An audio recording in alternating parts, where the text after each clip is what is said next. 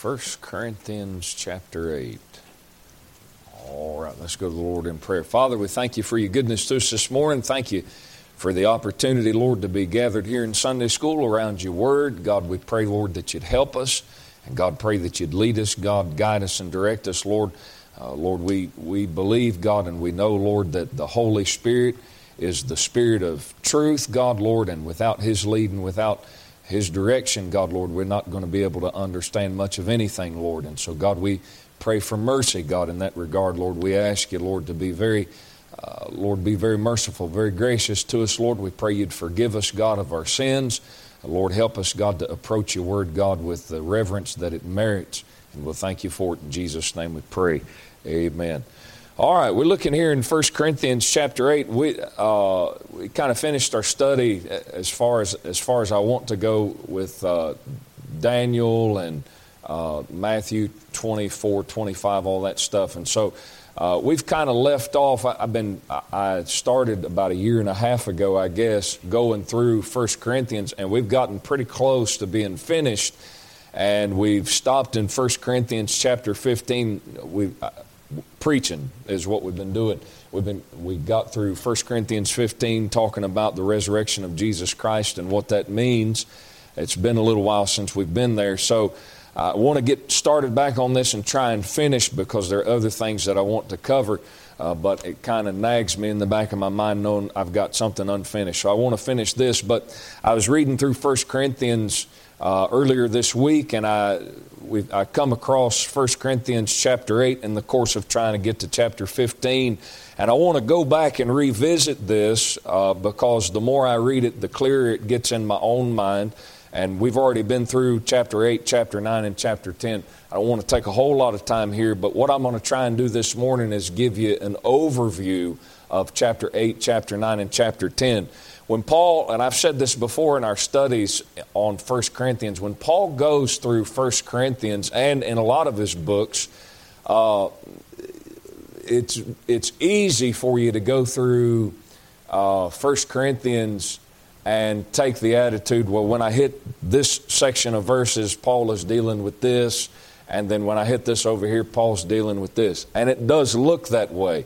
But to me, when I read it, knowing how I preach and listening to other preachers preach, Paul sounds very similar to a Baptist preacher. And I don't mean this in a disrespectful sense, but to me it's humorous. He sounds very disconnected. He'll start talking about one thing, and then he'll change the subject and start talking about something else. And you're sitting here, if you're paying attention, which is a statement all in and of itself, because a lot of times we read and we don't pay attention. We're just reading just to read. Don't do that. Try to pay attention. But if you're paying attention, he goes from this to this, and you're sitting here wondering, why did you change the subject to this? For example, 1 Corinthians chapter 8, I'm not going to read yet, but he's talking about eating meats that are offered to idols. And then when you get to 1 Corinthians chapter 9, he's talking about taking care of a preacher by paying him. What's that got to do with meats offering to idols? You say, well, he's changed the subject. Okay, well then why in 1 Corinthians chapter 10 does he get back to verse 14, 1 Corinthians 10:14, wherefore my dearly beloved flee from idolatry? He's back at what he's talking about in chapter 8. So there's a point that he's trying to make. I believe that with all my heart. I know that that's the case. And so let me try to go through these things. Chapter 8, 9, and 10, let me just give you the basic idea of what Paul's trying to get across. Paul is talking about matters of temperance. And when we talk about temperance, when you discuss the subject of temperance, to temper is to, you give another term, although I like the biblical term because that's what God chose to use. But the term is self-control. You have the ability to do something, but you don't permit yourself to do it. It's very similar to discipline, self-discipline. And make no mistake about it, that is a very important part of your Christianity. Self-control is a very important part of your Christianity. The things that I could do does not mean that I should do them. That is a very important part of your Christianity for you to understand. And that is what Paul deals with from 1 Corinthians chapter 8 to 1 Corinthians chapter 10. And not only does he deal with that as a fact, but he deals with why that's so.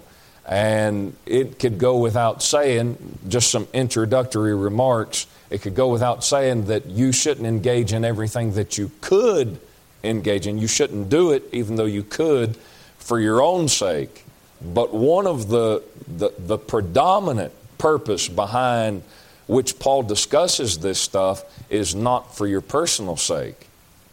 It's for somebody else. There are things that you could do in this Christian life and quote unquote get away with in a sense, but you shouldn't do it. You say, oh yeah, because I know that'll hurt me. Well, Paul lays a greater emphasis on the fact that it's going to hurt somebody else. And they're wrong in their understanding. And Paul says you should still accommodate them. Paul says you should still be mindful of them. And so people will begin to take a look at that and say, well, I don't feel like that's right. Well, let me ask you something. Did the Lord deal with you in grace? Yep. Did the Lord deal with you in long suffering? Yep. There were plenty of things that you did not understand. Listen, truth be told, there are plenty of things that you don't understand right now. And God is still dealing with you. God is still working on you. Boy, that's one of the things that the Lord has impressed upon my heart this past week. God really gave me some help about some things this past week. I feel like I've had a little minor breakthrough about some things I've been thinking about and dealing with. And the thing that astounds me when you get to a place like that in your life, the thing that really blows my mind, and I know it in here, I walk with the cognizance of, hey, God deals with me by grace. But then when God opens your eyes to something in a way, we say, God gave me light on this, or God really impressed my heart with this, and God really opens your eyes to how ignorant you've been walking, and God opens your eyes, it really strikes you with a large measure of humility in that God, all the time you've been walking in darkness, God has been faithful to still deal with you about things. God has still been consistent. Even though you've been a fool, even though you don't know, or perhaps, which is what happens to us a lot of times, God will deal with you about something and you slough it off. You procrastinate or say, well, I'll get to that here and tomorrow. And I'm talking about spiritual matters. God says, hey, this is my expectations. And you say, boy, I know I really need to get that taken care of. But you don't do nothing about it.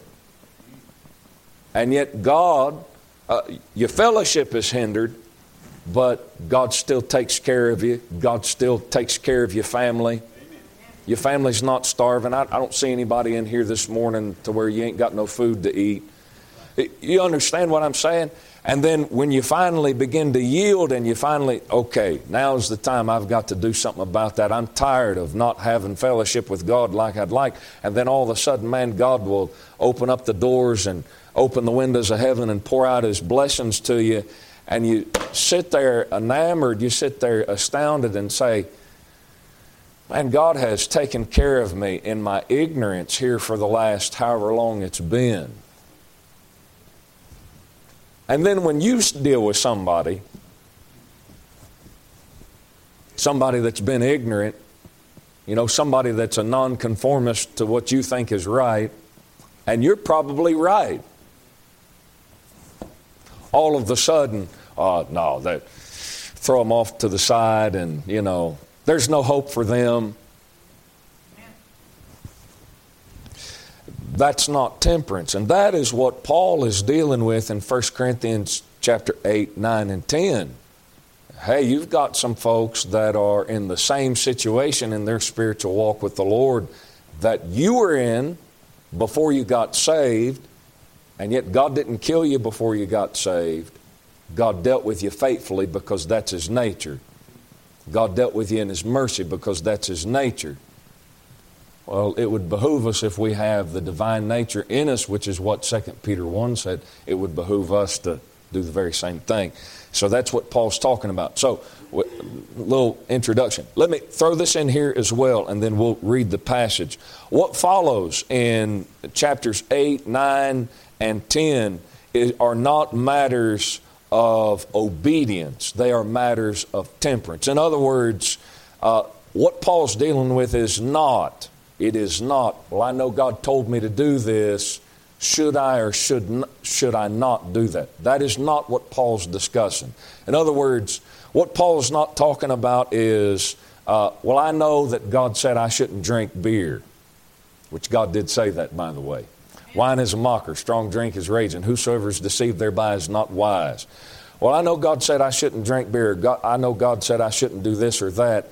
Should I or should I not do it? That is not what's up for debate in these chapters. What's up, what Paul's dealing with is, hey, I have the liberty, and you'll see that term here in just a second. I have the liberty to do this. Should I do it, though? Let's go. Look in 1 Corinthians 8, verse 1. Now, as touching things offered unto idols, we know that we all have knowledge. Knowledge puffeth up, but charity edifieth. And if any man thinketh that he knoweth anything, he knoweth nothing yet as he ought to know. But if any man love God, the same is known of him. So immediately what you have pop up in chapter 8 is this matter of knowledge. Now, let me point out at least one thing to you about this matter of knowledge. Whenever you're dealing with matters of conscience, which is exactly what Paul's going to deal with here in chapter 8, if you look in verse 10 of the same chapter, for if any man see thee which hath knowledge sit at meat in the idol's temple, shall not the conscience of him that's weak. Look up in verse 7. Howbeit there's not in every man that knowledge, for some with conscience of the idol unto this hour eat it as a thing offered unto an idol, and their conscience. See, you deal with this thing of conscience every time. What you're going to be dealing with is knowledge. Do you know? Does the other guy know? Do you understand?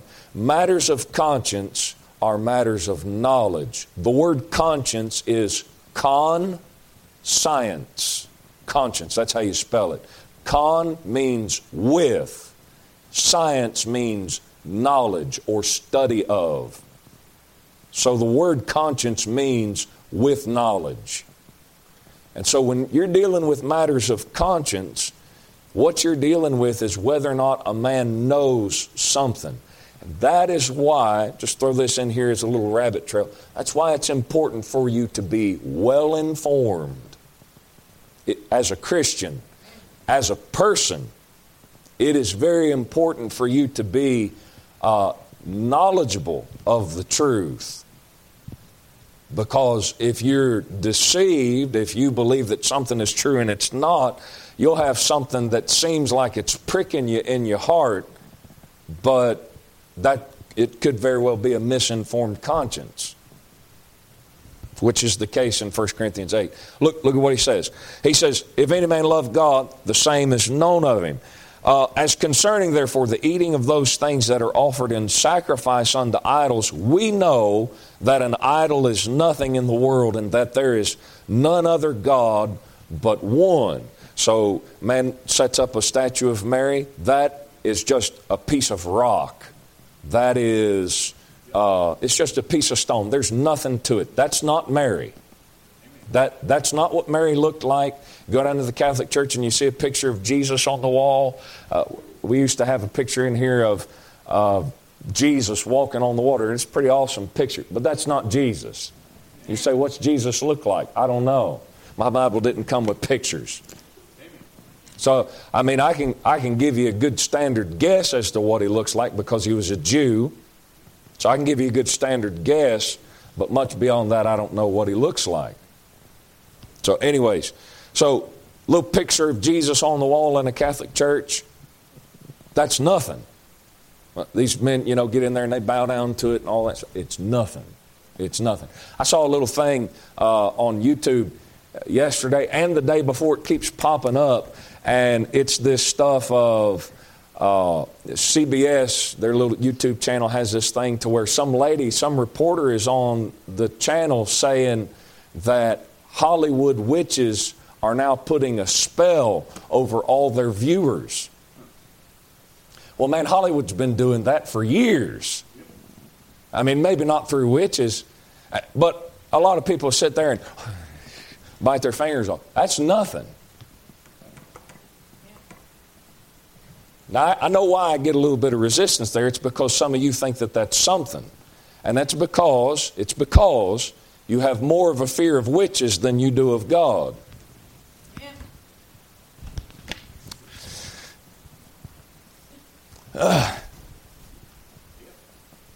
Oh, my soul. Hollywood witches. Boy, they're going to put a spell on all these people that are watching. Well, why does that make you concerned? But when a preacher tells you, hey, God's going to blister your hide if you don't start doing right.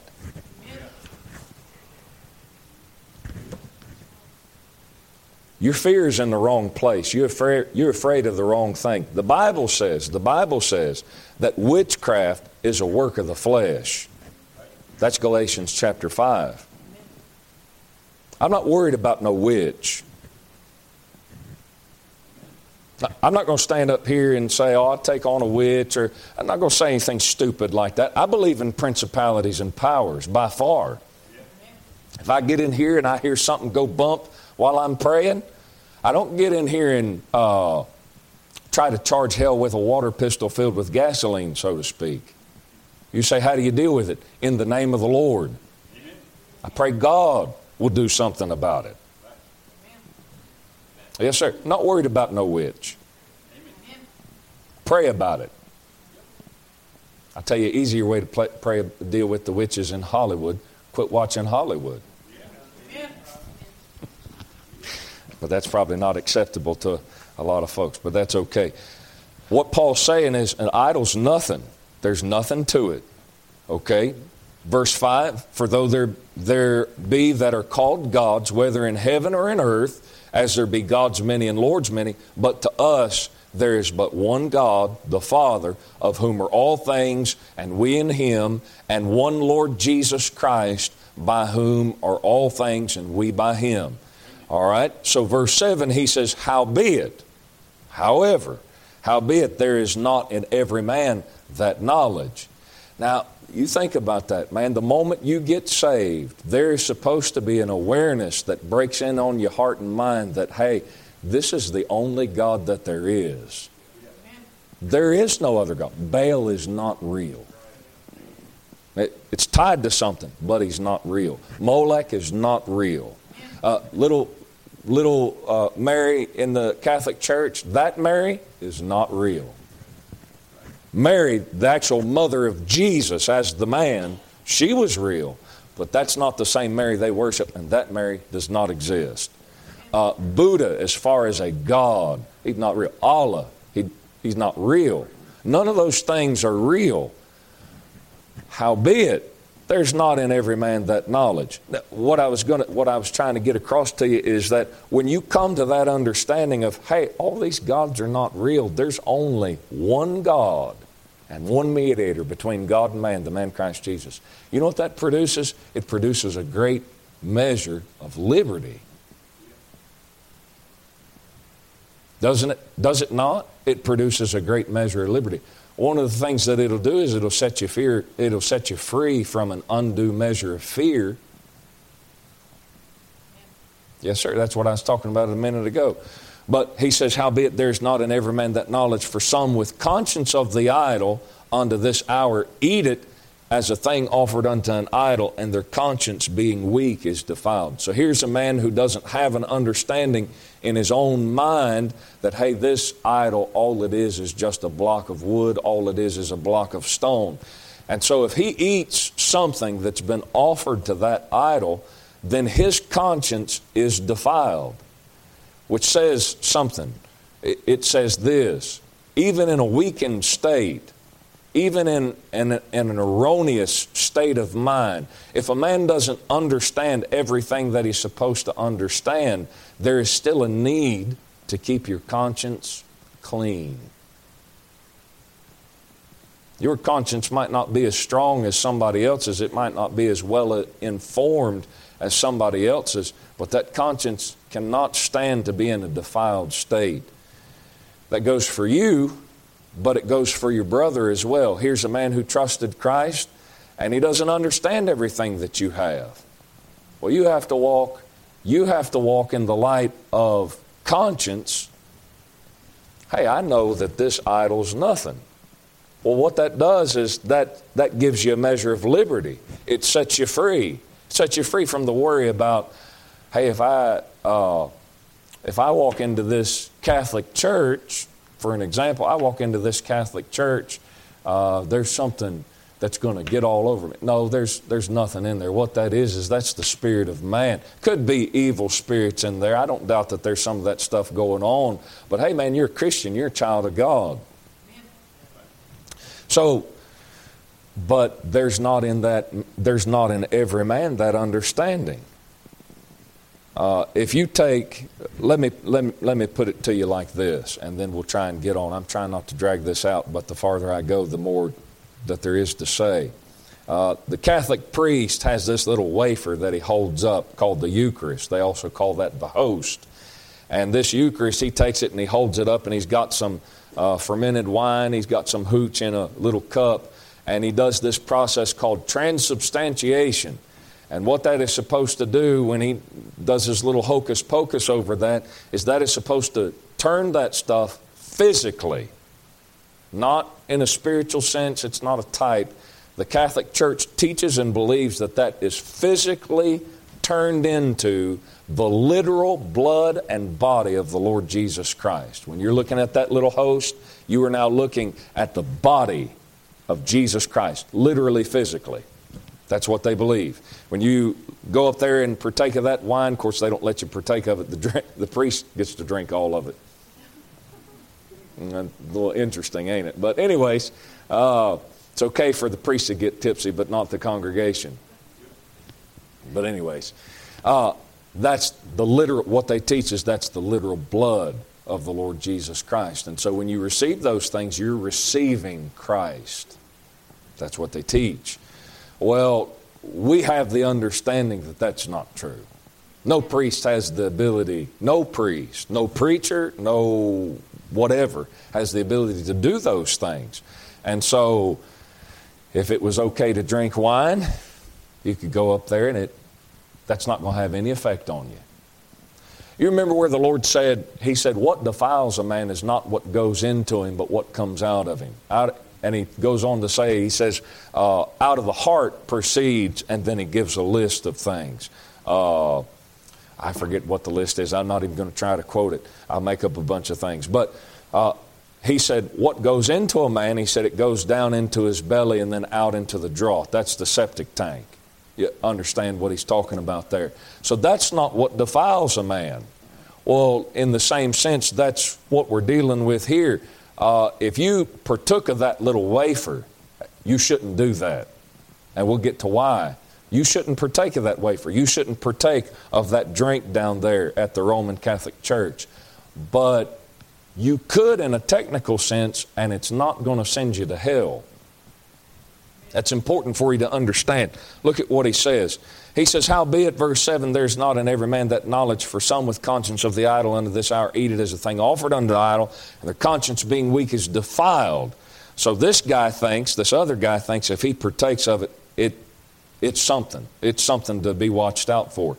Well, Paul says, but meat commendeth us not to God, for neither if we eat are we the better. Doesn't take us to God. Neither if we eat not are we the worse. If we don't partake, it doesn't put us farther away. Verse 9, he said, but take heed lest by any means this liberty of yours become a stumbling block to them that are weak. That's the word that I used on purpose because that's what Paul says. It's liberty. Hold your place in 1 Corinthians 8 and look in Galatians 2. Very quickly. Galatians chapter 2 and look in verse... let's look in verse 1. We'll read real quick. Galatians 2 and verse 1. Excuse me. Paul said, then 14 years after I went up again to Jerusalem with Barnabas and took Titus with me also, and went up I went up by revelation and communicated unto them that gospel which I preach among the Gentiles, that's the gospel of the grace of God, but privately to them which were of reputation, lest by any means I should run or had run in vain. But neither Titus, who was with me, being a Greek, he's a Gentile, was compelled to be circumcised, and that because of false brethren unawares brought in. These are people who said they're saved, but they're not saved. They're false brethren. They're unawares brought in, who came in privily, privately, to spy out our liberty, which we have in Christ Jesus, that they might bring us into bondage. These brethren, let me abbreviate the whole book of Galatians for you. These brethren, false brethren that are brought in, they're saying, okay, you're saved by grace through faith, but you also have to be circumcised. Titus, he's Gentile. He's not a Jew. Circumcision not for the Gentiles. He said, they saying you got to be circumcised and you have to observe the law of Moses in order to be saved as well. And Paul said that's not true, because what we have, verse 4, is we've got great liberty in Christ Jesus. That's the term that he uses. You can go on and read the rest of chapter 2, and I think that'll be pretty clear to you. So when Paul talks about liberty in 1 Corinthians 8, verse 9, what he's talking about is, hey, you could partake of these things offered to these idols, and it's not going to send you to hell. You could do it. It's a technical thing. But look at what he says. He said, verse 9, 1 Corinthians 8, verse 9, he said, take heed lest by any means this liberty of yours become a stumbling block to them that are weak. So there's the foundation that's laid. Hey, I can, as a Christian, I can partake in meats offered to idols because I'm saved. And that, if I put that meat in my mouth, chew it up and swallow it, it's not going to send me to hell. That is a great liberty. That's great liberty. But Paul said, you better be careful. He said, what he's going to say is don't do it. And the reason that you should not do it is not because it's going to send you to hell, but because of the other guy. And in this instance, chapter 8, what he says, verse 10, look at what he says. He says, for if any man see thee which hath knowledge sit at meat in the idol's temple, shall not the conscience of him which is weak be emboldened to eat those things which are offered to idols? And through thy knowledge shall the weak brother perish, for whom Christ died. Here's a man, here you are, you have the understanding and the knowledge, hey, I can eat this meat and it's not going to send me to hell. And so here you sit down and you eat this meat. And what you don't realize is that here's a guy who doesn't have that understanding, and he's watching you. And he's thinking, oh man, he's eating that meat that's been offered to that idol. And in his mind, his conscience is bearing with him in his mind, hey, that's something. There's something to that. But at the same time that he does that, he looks at you and he says, well, he's a well-seasoned brother in the Lord, and he's saved, and he's been saved for 30 or 40 years. He's well-grounded. Well, if he can do it, then I'm going to do it. You're doing it because you've got the understanding. This guy doesn't understand what you understand. You're doing it because you got the understanding. He's going to do it because he sees you doing it, but he's doing it without the understanding. And you know what the Bible says that's going to do? That's going to defile his conscience. And so when he does it, it's not done in faith. And so now he's going to perish. It's going to mess him up. Hold your place in 1 Corinthians chapter 8 and look in Romans chapter 14. We don't have time to cover all of Romans chapter 14, but Romans chapter 14 is basically dealing with the same thing. It's basically dealing with, just look at the beginning of the chapter. I think you can see it very quick. Him that is weak in the faith, Romans 14:1, him that is weak in the faith receive ye, but not to doubtful disputations. For one believeth that he may eat all things. There's the well-seasoned guy. There's the man who understands. Another who is weak, he doesn't understand. He eateth herbs. See, you got the two guys. Well, look at what Paul tells these folks at Rome to do. Let not him that eateth despise him that eateth not. And let not him which eateth not judge him that eateth, for God hath received him. Well, this looks like what it looks like starting out when you read Romans 14 is it looks like there's two different standards for the guys. God says it's okay for this guy to do it, and God says it's okay for this guy not to do it. That is not what's going on. God's truth is absolute. What's right is right. You understand that? What's true is true. Either it's right to eat meats offered unto idols, or it's not. What Paul is explaining is the doctrinal sense of the matter is if you eat meats offered unto idols, you're not going to go to hell. He goes on to say you shouldn't do it. We'll get to that here in just a second. But you need to understand it's not going to send you to hell. Here's the problem with the guy that doesn't understand. Look at the end of the verse. Verse 20, or end of the chapter, verse 20. For meat destroy not the work of God, all things indeed are pure, but it's evil for that man who eateth with offense. It is good neither to eat flesh, nor to drink wine, nor anything whereby thy brother stumbleth, or is offended, or made weak. Verse 22, here's the guy that has knowledge. Paul addresses him and he says, hast thou faith? Well, have it to thyself before God. Happy is he that condemneth not himself in the thing which he alloweth. Hey, I can eat these meats offered to idols. I'm not going to go to hell, so I'm going to allow it. Yeah, but there's a measure of condemnation that's going to come on you. You say, what's the measure? Well, you're going to cause this other guy to stumble. Happy is he that condemneth not himself in that thing which he alloweth, and he that doubteth, there's the guy who doesn't understand, he that doubteth is damned if he eat, because he eateth not of faith, for whatsoever is not of faith is sin. So what Paul is trying to get across, Romans 14, 1 Corinthians chapter 8, is whatever you do in the Christian life, you must do it by faith. You say, but brother so-and-so's doing it. If you can't do it by faith, you should not do it. If you cannot do it with the confidence, I know that this is right, you should not do it. Doesn't matter what it is. Watching television, watching some TV program,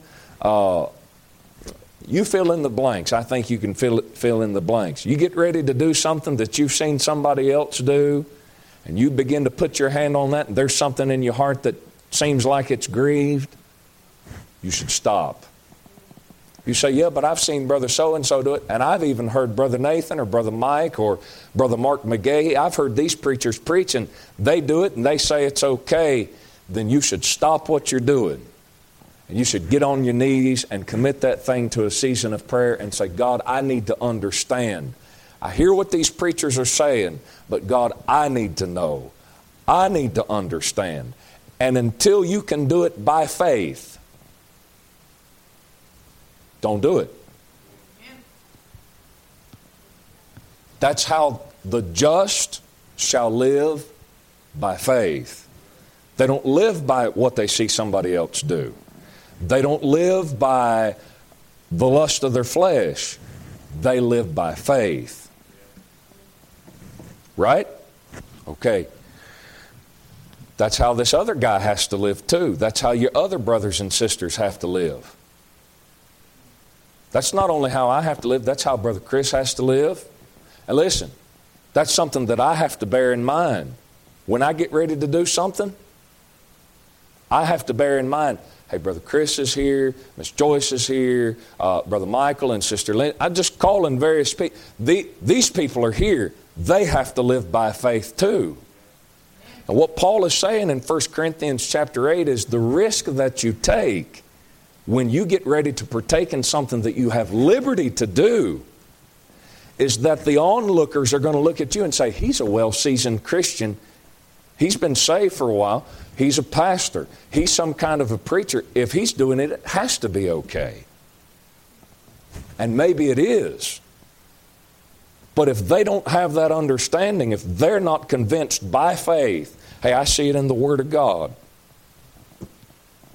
then they are violating their conscience, and you've helped put them up to it. You say, Brother Nathan, that's not fair. Who said anything about fair? Who said the Christian life was about being fair? Let's talk about Jesus dying for your sins. Was that fair? That's not what we're talking about. What we're talking about in 1 Corinthians chapter 8 is what is identified in verse 1 of 1 Corinthians 8. Now, as touching things offered unto idols, we have all knowledge. You got the knowledge? Hey, yes, I have knowledge. This brings great liberty. Knowledge puffeth up, but charity. What we're talking about is Christian charity. What we're talking about is dealing with our Christian brothers and sisters in the fact that they don't understand. Well, I'm going to forego some of my God-given liberty so that they can get established, so that I'm not a stumbling block to them in their immaturity.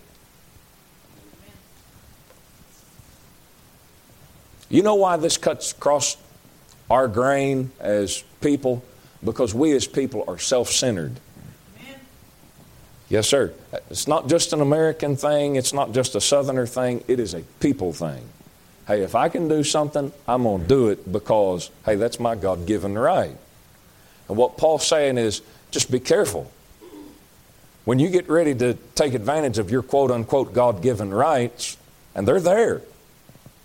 We'll look at it in chapter 9. They're there. But when you get ready to do that, you better be mindful of the guy who's watching you. And he's like a little son who's going to try and follow in your footsteps. Paul looked at Timothy and said, hey, you're my son in the faith. Hey, listen, I don't care who you are in here this morning. Somebody's looking up to you. Yes, sir. And it's probably more folks than you really think are looking up to you. Yes, sir. Yes, sir. Look in verse 11. This is 1 Corinthians 8, verse 11. And through thy knowledge shall the weak brother perish for whom Christ died. But when ye sin so against the brethren and wound their weak conscience, ye sin against Christ. Paul identifies it as a sin against your brother first. He said, when you sin against your brother, you're sinning against Christ. You know what that sin is based in? Well, I'm just going to do what I want, and I have the right to do it. I have the liberty to do it. Let me put it that way. I have the liberty to do it, so I'm just going to do what I want. Okay? The Lord said, you're sinning against your brother, and that's a sin against Christ. Verse 13, now watch. Wherefore, if meat make my brother to offend, I will eat no flesh while the world standeth, lest I make my brother to offend. That's not, he doesn't say, lest I offend my brother. That's not what it says. He said, lest I make my brother to offend. Paul said, to a certain degree, I'm going to order my life to be an example to my weak brothers and sisters around me so that they do not offend. You understand that? That's an important distinction. Now watch what he does in chapter 9. I'm conscious of the time. We got plenty of time. Please be done. 1 Corinthians 9, watch what he does. Am I not an apostle? Am I not free? Have I not seen Jesus Christ our Lord? Are not ye my work in the Lord? If I be not an apostle unto others, yet doubtless I am to you, for the seal of mine apostleship are ye in the Lord. Now you know what he's done in chapter 9? He's taken himself and he's put himself way up here. Ain't I an apostle is what he says?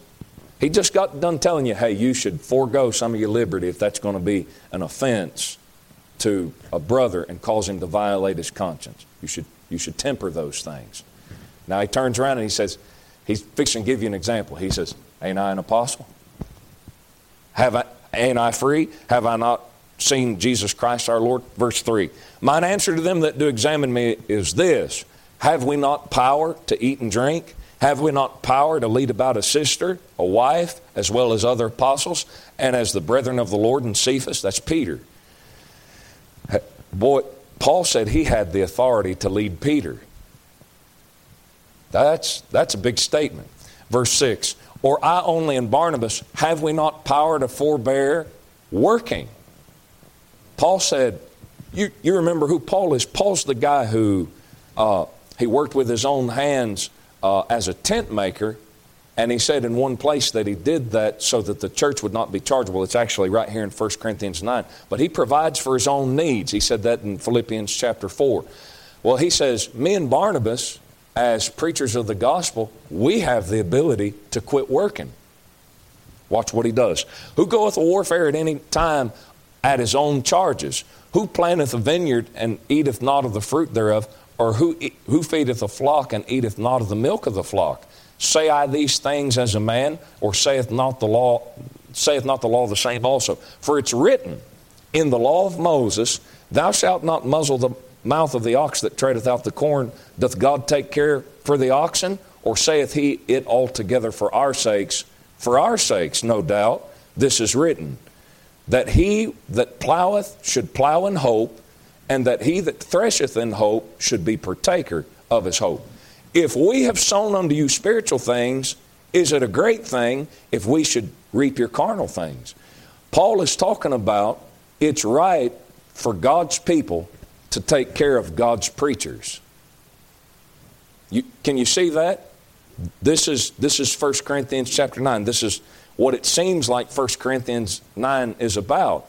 Paul said, I have the right to expect that God's people take care of me physically because I take care of God's people spiritually. Galatians chapter 6 says the same thing. Paul tells the churches at Galatia, hey, be ready to communicate. Be ready to distribute according to the needs of God's ministers. You see that in Galatians chapter 6. Well, look at what he says, verse 12. If others be partaker of this power over you, are not we rather? Nevertheless, we have not used this power, but suffer all things, lest we should hinder the gospel of Christ. Now watch what he's going to do. Do you not know that they which minister about holy things live of the things of the temple? It's Old Testament. He's using the Old Testament example. And they which wait at the altar are partakers with the altar. Even so hath the Lord ordained that they which preach the gospel should live of the gospel. Now here's what you have so far. Paul's gotten saved. God's made him an apostle of the Lord Jesus Christ. Paul is establishing in 1 Corinthians 9, he just got done establishing the fact in 1 Corinthians 8, hey, you should temper yourself if that's going to be a hindrance to somebody in their walk with the Lord. You should be temperate. He doesn't use that term yet, but that's what he's talking about. In 1 Corinthians 9, he launches out into this discourse about, I'm an apostle. I have the right to expect. I'm entitled. That's what he's saying. I'm entitled to the financial provision of God's people because I have taken on my shoulders the responsibility, God has placed on my shoulders, I should say, the responsibility of caring for the needs of God's, the spiritual needs of God's people. That's what he says. But watch what he does. Verse 15. But I have used none of these things, neither have I written these things that it should be so done unto me, for it were better for me to die than that any man should make my glorying void. For though I preach the gospel, I have nothing to glory of, for necessity is laid upon me. Yea, woe is unto me if I preach not the gospel. For if I do this thing willingly, I have a reward, but if against my will a dispensation of the gospel is committed unto me, what is my reward then? Verily that when I preach the gospel, I may make the gospel of Christ without charge, that I abuse not my power in the gospel. You see what he says? He says that I abuse not my power in the gospel. Paul said, I have power in the gospel. What's he talking about? The power that he's talking about is the right to expect that God's people communicate to him physical things in exchange for his spiritual leadership, for his spiritual. You see that concept? But Paul said, I don't use that.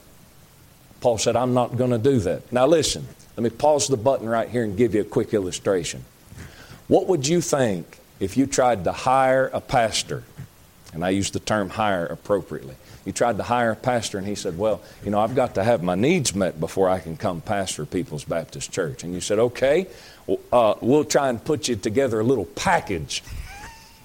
We'll put you together a package, and we'll get back with you. And you offered this guy $90,000 a year, which is unheard of in this area, right? Regardless.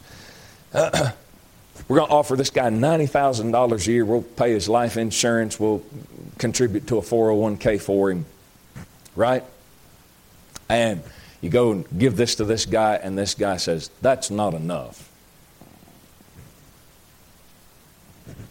Now, I heard some grunts. You wouldn't think much of that guy, would you? Because the idea is, or at least the idea should be, what's more important? Whether the guy gets paid or the gospel going out. God's people being established. Which one's more important? Well, I think you can understand what's more important is the gospel going out. I'm not throwing stones at People's Baptist Church. I want you to understand that. I'm trying to deal with the text and get you to understand something. You wouldn't have any respect for a guy who insisted, hey, I got to have $120,000 a year or I can't mess with you little peons down in Folkestone, Georgia. You'd look at him and say, well, good riddance. And really, in a sense, rightfully so, because we're not to be hirelings. You understand that emotion that evokes in your heart? What the expectation on your part is, well, this guy, sure, we'll take care of him. I'm dealing with 1 Corinthians 9. Listen to me. Sure, we'll take care of this guy. But he shouldn't expect that. Right? Right. I'm not going to elaborate anymore. Just let you think about that. Sure, we'll take care of the guy to the best of our ability. But boy, when you start demanding, when you start expecting that you be taken care of, boy, there's something in your heart listening to a preacher talk that way. It's off-putting. You know what? You know why that's off-putting to you? Because it doesn't line up, it doesn't gel with the spirit and purpose of Christianity. The idea behind Christianity is that a man should be willing to forego anything that's necessary for the sake of God's people to be helped, for the sake of sinners to be born again. Do you understand the concept? So the attitude of a guy saying, you've got to pay me X amount of dollars. Listen, I'm not saying that a preacher should not make his needs known. What I'm trying to get across to you is the idea of what Paul's talking about. You know in your heart, man, there's just something that doesn't sit right in my heart about a guy saying, I have to have X amount or I'm not going to come. I'm worth more than that. That does not fit with the spirit of Christianity, because the spirit of Christianity is what? It's self-sacrifice. Amen. It's a spirit, 1 Corinthians chapter 8, it's a spirit of charity. Right? Well, that's the illustration that Paul uses. And what Paul's going to do in the rest of the chapter is say, that's the attitude you should have.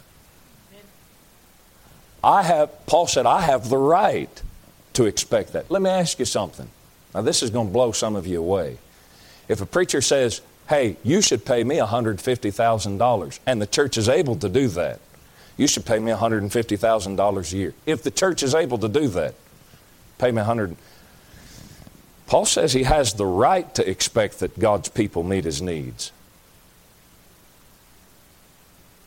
That'd blow some people's socks off. Oh, that's ridiculous. It's unheard of for you because you live in an area to where the average income is $30,000 a year. But let's talk about ministering in New York City. Different story. You see what I'm saying? Okay. Paul says, I've got the right to do that. But he said, you know what I'm going to do? I'm going to forego that. For what purpose, Paul? So that the gospel can go out, so that the cause of Jesus Christ cannot be hindered, so that God's people can be established. He said, I'm going to walk charitably. He said, I'm going to let all that stuff go for your benefit. You see that concept? That's exactly what he's talking about in 1 Corinthians 8. Paul said, I have the right to expect your financial income, your financial means. He said, but I'm going to let that go for your benefit. Here's a Christian in 1 Corinthians chapter 8. I can eat meats offered unto idols. It's not going to send me to hell. But I'm going to let that go for your sake. You say, what is that? That's charity. Watch what he says. We got to move. Verse 19, watch. For though I be free from all men, yet have I made myself servant unto all, that I might gain the more. He's not anybody's servant. He's Christ's servant. But Paul said, I'm going to look at myself as the servant of all men. He said, unto the Jews I became a Jew, that I might gain the Jews. He does that in Acts chapter 26. He takes a vow. He's not obligated to take a Jewish vow, but he does in Acts 21. He said, as under the law, that I might, he said, to them that are under the law, as under the law, that I might gain them that are under the law. To them that are without law, Gentiles, he said, as without the law. He said, when I talk to a Gentile, I don't bring up matters of the law. He said, being not without law to God, but under the law to Christ, that I might gain them that are without law. To the weak became I as weak, that I might gain the weak. I am made all things to all men, that I might by all means save some. And this I do for the gospel's sake, that I might be partaker thereof with you. He said, I'm doing all of this. He said, I adapt myself to where people are at. He's not talking about compromise. He's not talking about going to Disney World so that we can win all the Disney World people to Jesus. What he's talking about is people that are limited in their understanding. He doesn't come out and expect them to understand more than what they understand. You deal with a Gentile, he don't understand the law of Moses. Well, don't bring up the Passover. I think you can understand what I'm talking about.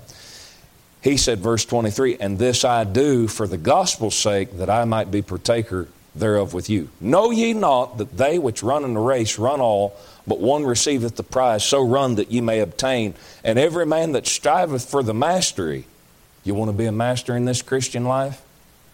Well, every man that striveth for the mastery is temperate in all things. Now they do it to obtain a corruptible crown, but we an incorruptible. I therefore so run, not as uncertainly, so fight I, not as one that beateth the air, but I keep under my body. He said, I keep my body under, is what he's saying, and bring it into subjection, lest that by any means, when I have preached to others, I myself should be a castaway. Hey, listen, there's a lot of things in this Christian life that you could get away with. There really is. They're not going to send you to hell. And perhaps, and I'm going to leave it at the perhaps some of those things that you could get away with that wouldn't send you to hell, man's kept eternally secure by trusting in what Jesus Christ did for him. But just because you can get away with it and not die and go to hell, just because you can get away with it doesn't mean that you should throw everybody else to the winds and say, well, you don't understand, that's your fault, that's your problem. No. Hey, listen, if you don't understand something about the liberty that I have in Christ, you know what Paul's saying? In a sense, in a measure, that's my problem. Now, if you're showed the truth and had some time to grow and you don't want to see those things that way, then that's on you. That's what Paul's talking about in Romans 14, where he says, him that's weak in the faith, receive ye. He's a guy who doesn't understand. Receive him. Somebody come in here and sit down with an NIV. We're not going to jump down their throat the first time they come in and sit in here. Now, if they start going around and saying the NIV is a better translation than the King James, we'll go to them and say, hey, no, sir, not here. But if they come in and sit down and don't understand, maybe they came from a wrong kind of church, we're not going to jump down their throat and say, oh, you're ungodly, you're a rep. No, sir. No, sir. They come sit here, we take responsibility for them. We'll bear with them and try to get them to the place to where they do understand. You take somebody who jumps down their throat the first time they see that they've got an NIV. What's going on is there's no charity there. Hey, you got any problems in here? Anybody in here got any problems? I guarantee you I got some. Do you know what? Those problems that you have, there are people in here that know you have those problems. I don't know what problems they are. I don't know who knows. I guarantee you some of you folks know the problems that I have. We're all still here. Amen. We're going to run each other off because we got those issues? That's not charity. Amen. Him that's weak in the faith receive ye, but not to doubtful disputations. Now, if you want to get in a fight about those things that you're weak about and insist that you're right and the rest of the church is wrong, okay, then we're not going to receive you. Now you have to leave. But just because you're weak in the faith, that doesn't mean people are going to get run off. How else are people going to grow? And one of the ways that we have to do that, according to 1 Corinthians 8, 9, and 10, which we didn't even get to chapter 10, one of the ways that we deal with that is have some charity. Hey, you're going to have to put up with some things. You're going to have to put up with some people. Amen. Amen. That's right. That's the right thing to do. That's not compromise. You got an NIV in here. We're not going to let you stand up and teach a class or, preach a sermon. You can hold high standards. You can hold the right standards at the same time of having charity in your heart towards people that don't quite understand yet. Amen. All right. Father, we thank you, Lord, for your goodness to us this morning. Lord, we thank you, Lord, for the light that God's Word sheds. And Lord God, if there's, Lord, anything, God, that needs to be dealt with, Lord, that I'm unaware of, God, and I say anything that needs to be dealt with that I'm unaware of, Lord, let me put it this way. Lord, I know, God, that it was real quiet in here this morning. And Lord, some of that might be folks thinking, some of it might be conviction. God, honestly, Lord, that is not my concern. Lord, my concern is to do what you told me to do, and I believe I did that this morning. God, I commit your people, Lord, to your hands and ask you, Lord, to help us. God, Lord, I know myself, God, Lord, to walk uncharitably, God, at times, Lord, in my life. God, Lord, often in my life, walk very uncharitably. Insist that people be at the place where I'm at. And God, I pray that you help us, God, to recognize, Lord, that the purpose, the Christian purpose, Lord, is to be born again, Lord, begin to develop a walk with God and to begin to mature, but Lord, also not just for us, Lord, but for others. And Lord, I pray that this would be a church, God, that would be committed that way, Lord, not just to, bury people alive, so to speak, but God, Lord, to bring people along, God. And Lord, we pray, God, help us to do those things, Lord. We'll thank you for it. In Jesus' name we pray. Amen.